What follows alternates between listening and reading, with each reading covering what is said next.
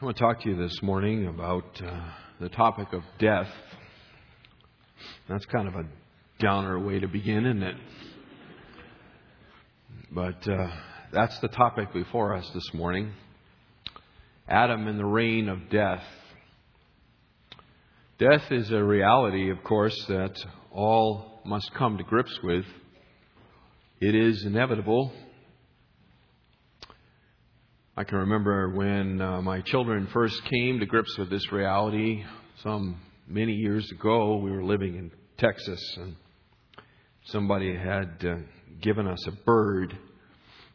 And so we had this bird in a cage. I'm not a fan of birds, by the way.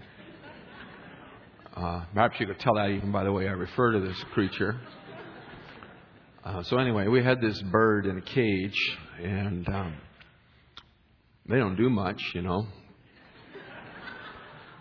But we went out one Sunday evening to a church, and when we returned home, the bird was on the bottom of the cage, and its feet were, kind of up in the air. And my kids thought it was sleeping, and so they wanted to wake it up, and of course, it wasn't sleeping. It was gone, dead. Stiff. So we had to explain to them death. And so that was their first encounter at a young and tender age with the reality of death.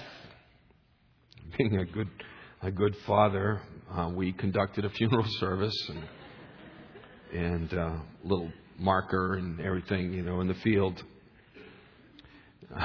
But what really was funny in a macabre sort of way, I suppose, is that not too many months after, establishing this bird graveyard, the bulldozers came into that field and leveled it all to build new housing. And the kids were absolutely irate that the sacred bird burial ground had been leveled. So anyway, death came to our home. And, I suppose that's maybe a good way to begin that process, to talk and understand that inevitable reality of death. Open your Bibles to Romans 5. Romans chapter 5. We're going to be looking at verses 12 through 14 this morning. But before we do that, I want to place it in the larger context. If you're using a Pew Bible this morning, you want to open it up to page 1129.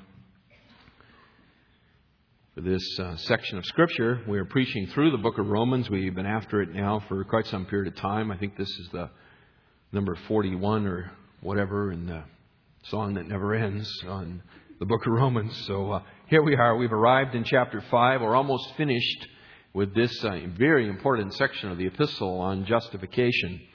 And Paul has been marshaling his arguments over the certainty, the assurance that can come to the believer that justification by faith alone indeed is God's approved method, and it's the only method, and it is a method that will hold firm in the judgment day. That those who have placed their faith in Jesus Christ and Him alone to make them right before their Creator will have nothing to fear someday when the judgment comes.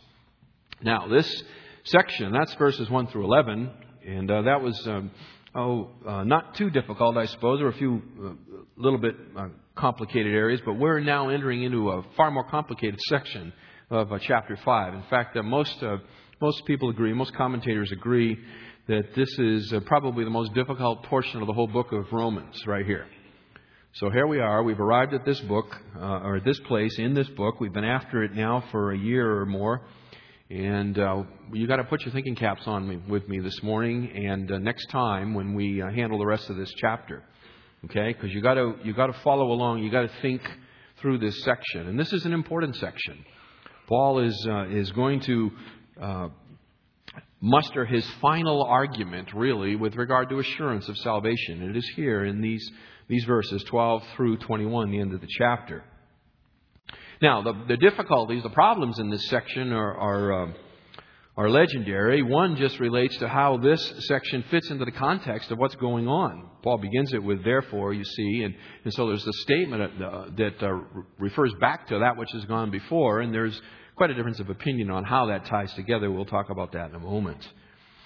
But probably beyond that, and far more difficult than just the syntactical way this section ties into what's gone before, is the theological problems that arise out of verse 12. Verse 12 of Romans 5:12, is a very, on a surface, it's very easily understood, and we're going to deal with it at a surface level, but we're going to look into it a little deeper as well, and that's where we're going to really encounter some very difficult problems. Problems that arise because we are really looking into something that is so profound and so mysterious that it escapes the human mind to really get itself all the way around. And so we're going to talk about it, but if you're a person who likes it all nailed down tight, that you've got all the answers to all your questions, then you're going to walk away somewhat dissatisfied. And I can commend you to a legion of material that you can read on your own and continue to pursue this. There are essentially two well-established and long-standing conflicting interpretations of exactly what Paul means in Romans chapter 5 and verse 12. I will explain them to you a little bit later here, I hope. And it's not the reason there are two differences of opinion has really not so much to do with the Greek language underneath it. That's not so difficult. The problem really lies in the desire, I think, of virtually all people to create a theological system, a grid into which they can place their understanding of the Bible and get their questions answered. And the Bible is not a theology textbook. And it certainly teaches theology because it teaches about God, and that is the subject of theology. But there are many questions that would arise in our minds with regard to theology that we perhaps would like answered that God just flat doesn't answer. And this section raises many of those. These two conflicting understandings of verse 12 of Romans 5 arise, I think, certainly in part by a great desire on the part of people to create this coherent and logical theological system into which they can place everything and get all their ducks in a row, all their pegs in the right holes. And this section doesn't really lend itself fully to that. Okay, there is mystery here. We're going to be looking at mystery and something of a very profound nature. Deuteronomy 29:29 says the secret things belong to the Lord our God. And that's probably a good thing to keep in the back of your mind as you're looking at this section of Scripture together. And that is, if you don't have all your questions answered, perhaps there is no answer for some of those questions. And you will just have to wait until you get to glory when you will probably not have an answer to your question, but you just won't care anymore. Okay? That's, by the way, what I think happens in glory is not that you'll go up to Jesus and give him a list of questions. I think when you get to glory, you won't have any lists, you won't have any questions because you won't care. All right? You will just be in the presence of your Savior, and that will be enough for you. So, here it is in a big and overall way, and this is not difficult to understand. Okay? So I'm going to give it to you in a big overall look at verses 12 through 21, and in that sense, I think it's quite simple, quite clear. Here it is. Paul teaches in this section, verses 12 through 21, that all people stand in relationship to one of two people. You are either in Adam or you are in Christ. Okay? And the actions of those two people determine your eternal destiny. Okay? There are two people, and the actions of those two people determine the eternal destiny of not just of a multitude of people who are related to them. And so what Paul is going to do as he unfolds this passage is he's going to speak first about Adam's effect upon humanity. And then he is going to use that as an analogy to speak about the effect of Christ upon humanity. And he is going to argue from that which is of more common knowledge, more easily understood, to that which is of a greater and more profound nature. Okay? Now, we understand the effect of Adam upon us at the very core of who we are. Okay? We understand death. We don't understand all there is to know about death, but we do understand that death is a reality. Isn't that true? And that it is coming to every one of us, and there is no escape from it. We also understand, to a certain degree, the effect of sin upon us. Okay? We don't all understand everything about it, but we do understand a fair amount of sin, and we understand it by personal experience. Because we're sinners. And like a goldfish living in the bowl, we don't understand all there is. The goldfish is wet, and he doesn't know that he's wet. Okay? And so we're sinners, and to some degree we don't understand entirely how sinful we really are, but we do understand a fair amount about sin. And so Paul is going to move from that which we know to speak of that which is greater and more profound. And in fact, he uses the terminology much more several times in this section to bridge from that which is true about Adam to that which is true about Christ. The net result of him doing this is he's going to give us the final and definitive reason why those who have been justified by faith in Jesus Christ are absolutely saved for sure. Okay? So, that's the basic overview of this text. Excuse me. Structurally, verses 12 through 14, we have the introduction of the two persons, Adam and Christ. Christ is spoken of at the end of verse 14. The majority of this section that we're going to look at this morning speaks about Adam, and I'm calling it Adam and the reign of death. Verses 15 through 17 is a contrast between Adam and Christ. And then verse 18 through 21 is a comparison between Adam and Christ. Verse 18 actually picks up the statement that Paul begins in verse 12. In verse 12, Paul begins the comparison, but he breaks it off. In fact, you probably see that in your Bible. The end of verse 12, there's probably a dash or a hyphen or something at the end of the verse, which should indicate to you, or does indicate to you, that there's a broken thought going on here. Paul starts to make his comparison, and then he has said something so deep, so profound, that he has to stop and insert some parenthetical information about it, which he will do in verses 13 through 17. And then verse 18, he returns to it again and finishes the comparison. Okay, so structurally, that's how it all goes together. Let me read it for you. Romans 5, beginning in verse 12. Therefore, just as through one man sin entered into the world, and death through sin, and so death spread to all men because all sinned. For until the law, sin was in the world, but sin is not imputed when there is no law. Nevertheless, death reigned from Adam until Moses, even over those who had not sinned in the likeness of the offense of Adam, who is a type of him who was to come. But the free gift is not like the transgression. For if by the transgression of the one the many died, much more did the grace of God and the gift by the grace of the one man, Jesus Christ, abound to the many. And the gift is not like that which came through the one who sinned. For on the one hand, the judgment arose from one transgression, resulting in condemnation. But on the other hand, the free gift arose from many transgressions, resulting in justification. For if by the transgression of the one, death reigned through the one, much more those who receive the abundance of grace and of the gift of righteousness will reign in life through the one, Jesus Christ. So then, as through one transgression there resulted condemnation to all men, even so through one act of righteousness there resulted justification of life to all men. For as through the one man's disobedience the many were made sinners, even so through the obedience of the one the many will be made righteous. And the law came in that the transgression might increase. But where sin increased, grace abounded all the more. That as sin reigned in death, even so grace might reign through righteousness to eternal life through Jesus Christ, our Lord.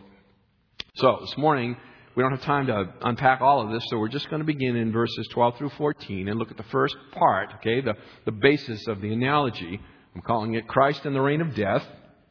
And as we look at verses 12 through 14, there are three mysterious aspects of the reign of death that we're going to look at here this morning.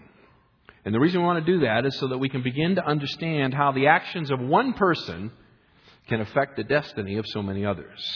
Okay, that's the underlying question that I want to keep in the forefront of your mind, is how do the actions of one affect the destiny of so many others? So, first aspect, the beginning of verse 12, is the rise of the reign of death. Therefore, just as through sin, or just as through one man, sin entered into the world. Okay? Let's just stop right there and look at that. Therefore, when you see therefore in the Scriptures, you have to ask yourself, why is it therefore? Okay? So it is to push you back into something that has been said before. I told you that syntactically this is difficult. What is the conclusion Paul is trying to draw from what has gone on before? I think the answer here is in verses 9 and 10. In verses 9 and 10, Paul talks about how the death of Christ, the death of Jesus Christ, secures the justification and the reconciliation of a group of people, or a multitude of people actually, called believers. Okay? And so I think the question that he's now addressing as he finishes out this section of the book is, how can the action of one person permanently affect the eternal destiny of multitudes of others? How does one act on behalf of many? Okay? I think that's the question. And I think that's exactly what it is that he is going to answer for us. And so he's going to do that by arguing from that which we have some understanding of to that which we had prior to this no understanding of. Okay? He's going to argue from the effect of Adam upon humanity and use that as the basis to understand the effect of Christ upon a new humanity. Okay? So he's going to argue from the reign, or Adam and the reign of death, to Jesus Christ and the reign of life. And as we begin to reflect together on the seriousness and the pervasiveness of the reign of death, we will begin to have some level of understanding of the amazing power and glory of the reign of life. Okay? So we're going to understand something about what it means to have life in Christ by reflecting on what it means to be dead in Adam. That's where we're going. Okay? It's going to take today and another one. So, Paul begins here. He says, therefore, just as through one man sin entered into the world. Now, immediately, your mind goes back to Genesis, right? Should take us back to Genesis chapter 2, chapter 3, where Paul is reflecting upon what we are given under inspiration through Moses about what happened way back in the beginning of the race.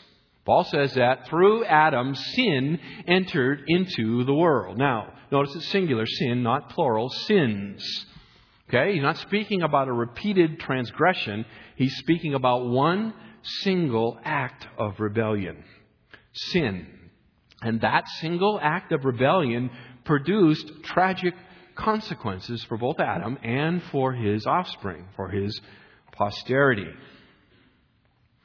Now, you'll remember that Satan made his appeal initially to Eve, there in Genesis 3. But Eve is never charged with the one who bears the responsibility of that. Adam is the one who is charged with this. And the reason he's charged with this, I believe, is pretty straightforward. He is responsible for the entrance of sin into the world because he is the first human being. Adam is the first human being. In fact, that's what his name means. His name means man or human. Okay, so Adam was first. And there's also in Genesis 2 and 3, there's enough information there, I think, to understand that in some sense, Adam is also appointed representative to the race or of the race. So Adam is the first human created, and he is in some sense representative of all other humans. Okay? All humanity, we are a race because we all come from one. Right? Even Eve was taken from Adam. Angels are not a race because they are not all from one. They are independently created. Okay? So it is the race of men that's being talked about here. And so when Adam rebelled and violated God's explicit command not to eat the fruit, okay, or to eat from the tree, sin entered into the world. That's what Paul is saying, verse 12. He's just reminding us of something that should be very, very familiar to us through our reading of the Scriptures. And then notice he says, next part of verse 12, and death through sin. Sin entered into through the one act of rebellion, and then death followed closely behind. It's as if sin opened the door and death scooted in behind. Okay? Death entered into the house and moved from room to room throughout that house. Now, death is not natural. We just need to say that. Okay? Death is universally common, but death is not natural. We were not intended to die. We were not made to die. It is the most unnatural thing imaginable, even though it is the common fate of all of us. Okay? Death involves separation. Death involves separation. Physical death is the separation of body and soul. Spiritual death is a separation as well, or a cutting off, if you will, of the person's spirit from relationship to his Creator. Okay? So death is always involving separation. And in this passage, verses 12 through 21, the death being spoken of here is physical death. Okay? It's talking about physical death. That's why I said it's something that everyone understands. And Paul will work from the analogy of physical death, and he will speak about spiritual life. Okay? So it doesn't mean that spiritual death is not somewhere, part of this, but the analogy is physical death. You see that in verse 14. Nevertheless, death reigned from Adam until Moses. Okay? So we're talking here about physical death, and what Paul says is that therefore, just as through one man sin entered into the world, and following close to the heels behind sin was death. Physical death. Physical death. Now, pause here for a minute. Some people question the historicity of Adam. They question whether Adam was real. Was he really a person? Did he really exist? Was he the first human? Or is this just Bible lore? It is absolutely critical that we understand that Adam did exist and that he was the first human being. In fact, if there's no historical reality to Adam, then Paul's whole argument here falls on its face. If Adam is not the first man, if sin and death did not enter into the world through him, then the whole basis of the parallel that Paul is making here evaporates. And with it, the doctrine of the justification by faith alone collapses. Okay, so the historicity of Adam is an important thing. We cannot lightly turn away from that. So, the rise of death. Next, Paul speaks of the reach of death. Same verse. The reach of death. Okay? And so death spread to all men. Do you see it? And so death spread to all men. Sin brought death into the world, and so death now spread to all men. Adam is the first created person, first created human, and the consequence of his sin was the entrance of death into the world. We were all born out of Adam, and somehow this dreadful disease called sin and death now affects every single one of us. All right, so death spread to the whole world. Every succeeding generation drawn from Adam is dead, or dying, let's put it that way. Is going to die, right? You don't have to go very far in the book of Genesis. In fact, you arrive at Genesis chapter 5, and you arrive at what Bible commentators call the graveyard of the book of Genesis. There is a repeated refrain in Genesis chapter 5 where it's listing a genealogy. You remember this? And it gives those extraordinary ages that the patriarchs lived. And then it says at the end of each one that he begot so-and-so, and then what? Then he died. Okay? Then he died. And so it's like a hammering refrain, like a bell that is tolling over and over and over again. Death, death, death, death. Death has spread to all men, Paul says. All will die. You might illustrate this, perhaps, out of the 14th century of European history. There in the 14th century, in the period of 1347 to 1351, Europe was overcome with what was known as Black Death. Black Death, or the bubonic plague. Historians theorize that this plague was actually carried by fleas on the backs of rats that were brought from China along the Silken Trade route into Europe. And this new kind of rat with this new kind of flea carrying this bubonic plague spread like wildfire over Europe. Okay? and decimated in that relatively short period of time over 1/3 of the population of Europe. The plague spread to all was kind of the idea. No one was unaffected by it. There wasn't a household that was unaffected by this. Paul says in a greater way here, death spreads to all men. Death spreads to all. How? How did it happen? How does death spread to all men? How does Adam's sin and Adam's death spread to all people? That's the big question. Okay? That's the big question. And so Paul is going to answer that question for us in the balance of what we're going to look at this morning. This little phrase at the end of verse 12, which I told you is just so loaded.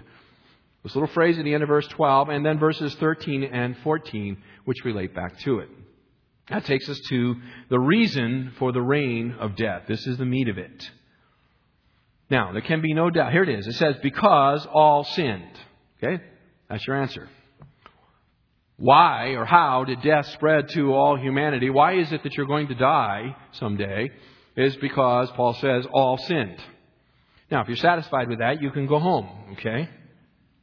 But most people are looking for something a little more than that. Okay?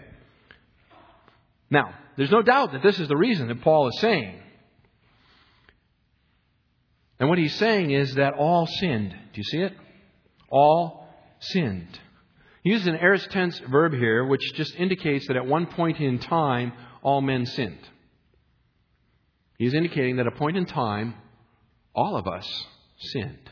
And thus, death spread to us because we all sinned. Death is a consequence of sin. And so all men die because all men sinned somehow in Adam. Okay? That reality is repeated 5 times in this text. You cannot miss it. Verse 15, Paul says, by the transgression of the one, the many died. Verse 16, the judgment arose from one transgression. Verse 17, by the transgression of the one, death reigned. Verse 18, through one transgression there resulted condemnation to all men. Verse 19, through the one man's disobedience, the many were made sinners.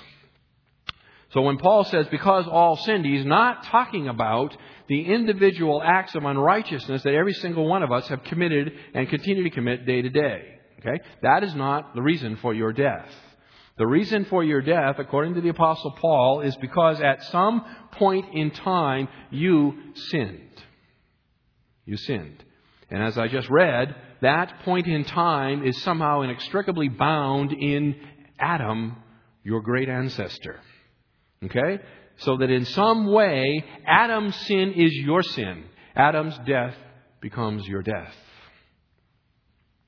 Now, perhaps Paul realizes the significance of what he's just said because he breaks off his thought here.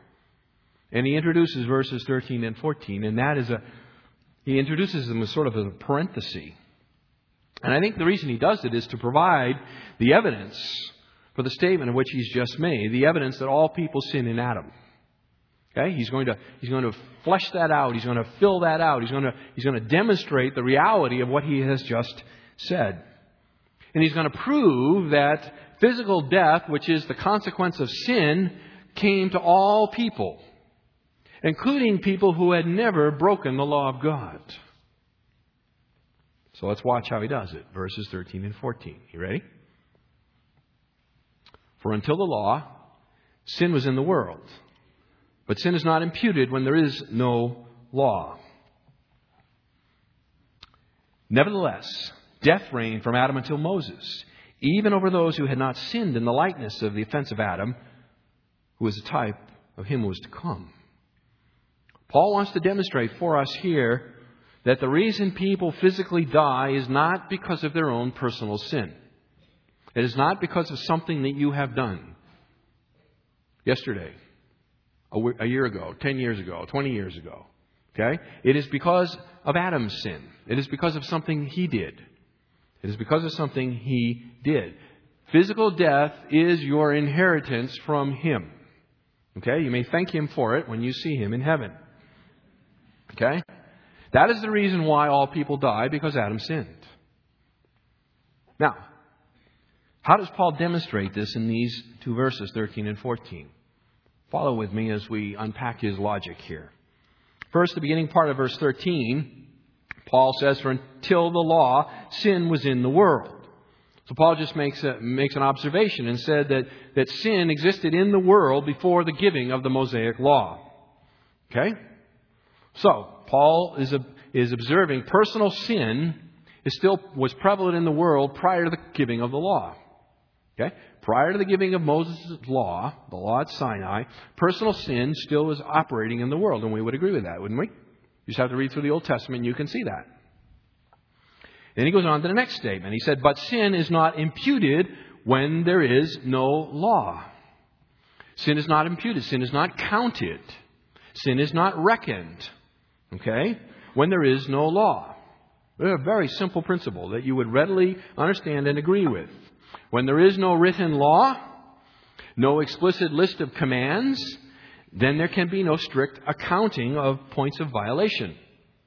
All right, it's as simple as that. You cannot be legally guilty for violating a law that doesn't exist. Wouldn't you agree with that? If there is no law, you cannot be legally guilty of violating it. It's as simple as that. And so what he says here, verse 13, sin is really in the world. It's operating, okay, until Moses. But it is not counted against anybody when there is no law, because there was no law. It's not counted against them. They're not guilty. They didn't break anything. They didn't break the law because the law didn't exist. Yet, you see that verse 14? Nevertheless, everybody from Adam to Moses still died. Nevertheless, death reigned from Adam until Moses. Everybody continued to bear the consequences of sin. The consequence of sin is what? Death. Physical death. People continued to die even though there was no legal guilt attached to them for breaking the law of God. That means that their own law breaking, which doesn't exist, can't be the reason for their death. Okay? They didn't die because they did anything. People still die. All right? Therefore, people still die. But it's not because they broke the law of Moses. And death only comes as a result of law breaking. So the obvious conclusion is that they must be lawbreakers if they died. Isn't that true? Death is the consequence for breaking the law. All right? They haven't broken the law in their persons that they're, because there was no law, yet they still die. Therefore, they are lawbreakers. How? I'm glad I'm seeing a few puzzled faces out here. This is good. Okay, that means that you are processing what he is saying. Okay? Death is a result of law breaking? Yes? We're going to review the bidding here. Death is a result of law breaking? Yes. Okay? There was no law in the world from Adam until Moses. Therefore, they were not guilty. Those who died were not guilty of breaking any specific laws. Yes? But they still died. Yes? Therefore, they are lawbreakers. How? See, now you arrive at the reason why this is such a conundrum. Okay? They're still lawbreakers. All right, now. All right, here we go. Sorry, deal with this quickly. Some people might object to this line of logic. All right, some might object to this, and they might say, well, prior to the giving of the Mosaic law, there were commands given to the people. Noah had commands, right? Abraham had commands. Paul earlier says, Romans 1:32, that people did these things and they knew the law of God, that those who do them are worthy of death. Romans 2:15 says they have the law of God written on their own hearts. Okay? So, there was some law breaking going on. And so, maybe that's the reason they died. Paul will answer that objection here in the rest of verse 14. You ready?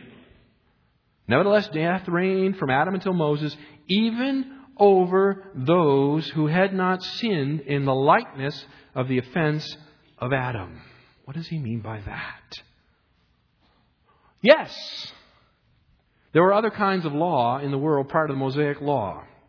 And yes, people broke them, but that was not or doesn't invalidate Paul's argument. And it doesn't invalidate it for two reasons. Okay? So here are 2 reasons. First, the law that Adam broke was an explicit regulation with an attached explicit death penalty. Okay? That's very important. An explicit regulation with an explicit death penalty attached to it. You shall not eat, for in the day you eat from it, you shall surely die. Genesis 2:17. Prior to the giving of the Mosaic Law, the world did not have such explicit written formulations. Okay? There wasn't that explicit command with the explicit death penalty attached until the giving of the Mosaic Law. And so there were other laws out there, but they were not this law. That kind of law, the law Adam received. And perhaps even more compelling is the death of infants. Is the death of infants.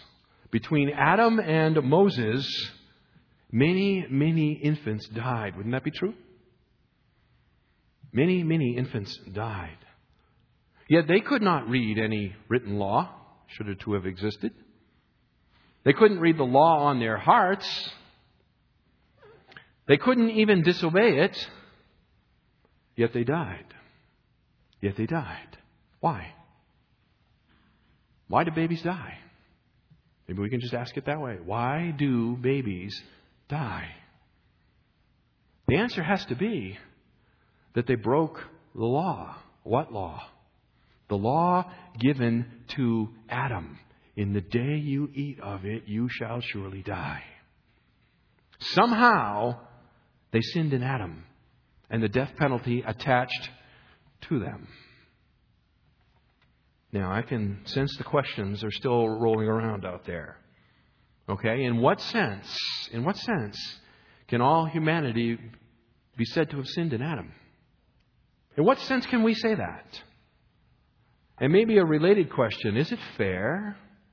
Let's raise that one first, okay? Is it fair for billions to suffer because of the sin of one? Is that fair?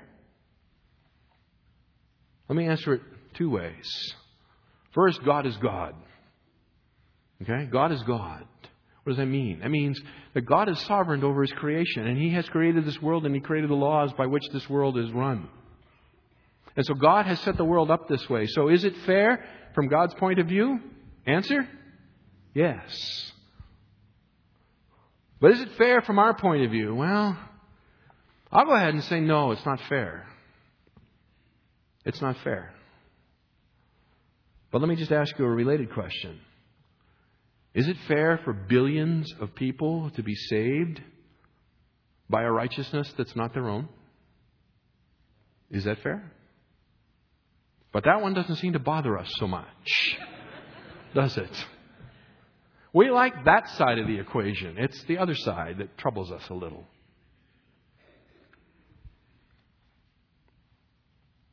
Now, the answer to this underlying question is, in what sense can all of humanity be said to have sinned in Adam, is traditionally answered in one of 2 ways. Okay? There are traditionally one of 2 answers given to this. They both have their associated strengths and weaknesses. I'm just going to buzz through them really quick. Okay? Just listen. And if you're interested in exploring this more, there is a mountain of books you can read. Okay? The first is what's called seminal headship. Okay? Seminal headship. S-E-M-I-N-A-L. Seminal headship. And what is commonly associated with it, which is called Traducianism. You'll like that one. Traducianism. T-R-A-D-U-C-I-A-N-I-S-M. In case you want to look it up. Okay? Seminal headship and Traducianism. What does that mean? It means simply this. It says that there is a biological and genealogical connection, a natural or a seminal union between Adam and his posterity, such that when Adam sinned, all the rest of humanity somehow was in his loins and participated in that sin. Okay? All sinned. Romans 12. This view is sometimes called original sin or inherited depravity. Okay? You can just mark this down. I'm not going to go there. I don't have time. Hebrews 7, verses 9 and 10. There is a scriptural statement about Levi paying tithes to Melchizedek while still in the loins of Abraham. Okay? That's something to think about. And in Genesis chapter 5, verse 3, it says, Adam produced a son in his own likeness. Now, Traducianism, I guess I didn't define that, did I? Traducianism says that physical parents, man and woman, together produce their children body and soul. They produce a complete person, body and soul. Okay, that's what Traducianism says. Okay, Genesis 5:3 would be a verse that is cited in support of that. Okay? Maybe I can illustrate this for you. If you don't like this one, you can blame my son. He came up with it. Okay, here it is. I'm Scottish. Okay? Scotland is a place, not a blood. I am Scottish because I was in Scotland through my ancestors. I liked it. Okay? You can just think on it. If it illustrates it, great. If it doesn't, throw it away. Okay? The point of it is that when it says, verse 12, look at it again, because all sinned, what it is saying is that you were there and you participated. You were there and you participated. Now, are there problems with this view? You bet. Okay, there are problems. Question, how can one act before one is? Okay, that's a problem. How does one act before one is? Second problem, what about Eve? What about Eve? Did she have an inherited nature? Why did she die? When did she? Okay, you think about that one. Others say, well, doesn't this disrupt the analogy that Paul is making here in the text?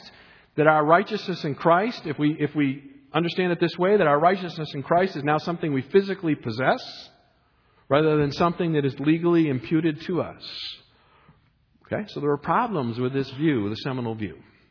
And that has led many, many others to what is called the federal or representative headship.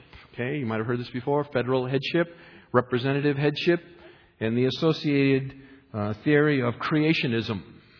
Creationism in a nutshell just means that a person's soul does not come from his parents, but is a direct creation of God. Okay?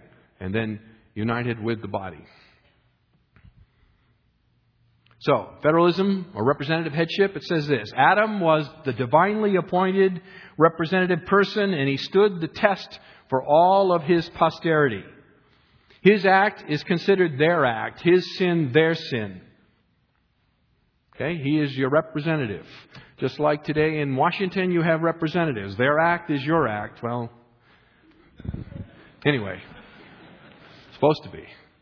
Okay? You throw the bum out. But anyway. That's what representative means. Adam stood in for you.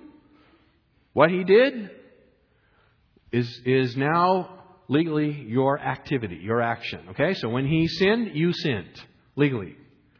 This seems to preserve the analogy really well between Adam and Christ. And it makes Christ the second Adam, which Paul says, 1 Corinthians 15:45, that he is the second Adam. Okay? So there's something really strong here to commend this. But there are problems. Okay? Problems such as, when is sin then imputed to an individual? When is it actually imputed to individuals? If it was just representatively done there, when does it become my sin individually? When does my soul become corrupted? Is it at conception? Is it before the foundation of the world? Does God have a pool of corrupted souls that he just takes out of and adds to each body? It's a real problem. Furthermore, doesn't it make the statement that says all sinned to mean something like all are now regarded and treated as if they had sinned? That's different language than saying all sinned. There is no specific data anywhere in the Scripture that says Adam stood before God to represent all of humanity. Okay? That is an implication at best. There is no explicit statement that says that. There is no covenant anywhere in the Bible that we can find that says that God entered into covenant with Adam with regard to this issue. And then finally, if our souls are not generated by our parents, then how come there is no moment in time when a soul is without sin? Does God create a soul and then immediately corrupt it somehow? And if so, that sort of doesn't sound very good. So there are problems. Okay? Problems with the seminal headship view, problems with the federal headship view. And maybe it's some combination view of the two. I don't know. But in all of this, and we've just gone about as deep as we're going to go into the deep end of the pool, okay? We're coming back up. Here's the important thing. Somehow, in some mysterious way, all of humanity is tied to Adam. That's Paul's argument. And all of humanity suffers physical death, not because of personal transgression of any known law, but because of what Adam did. And that reality provides the analogy that Paul will use to speak about what Christ has done for us. Okay? You see at the end of verse 14, who is a type, tupos, of him who was to come. All right? He is the type. Adam is the figure of Christ in this one specific aspect. As Adam's one sin brought death into the world, even though the world had no personal sin, so through Christ, one act of obedience, righteousness is brought for those who are in Him, even though they have no personal righteousness of their own. Okay? 1 Corinthians 15, 21, 22. For since by a man came death, by a man also came the resurrection of the dead. For as in Adam all die, so also in Christ all shall be made alive. Remember I said at the beginning, we're related to one or the other. All right, what did we take away this morning? What's the takeaway? Here it is. The deepest problem with the human race is not that everybody commits various kinds of sin. That is not your biggest problem. It is a real problem.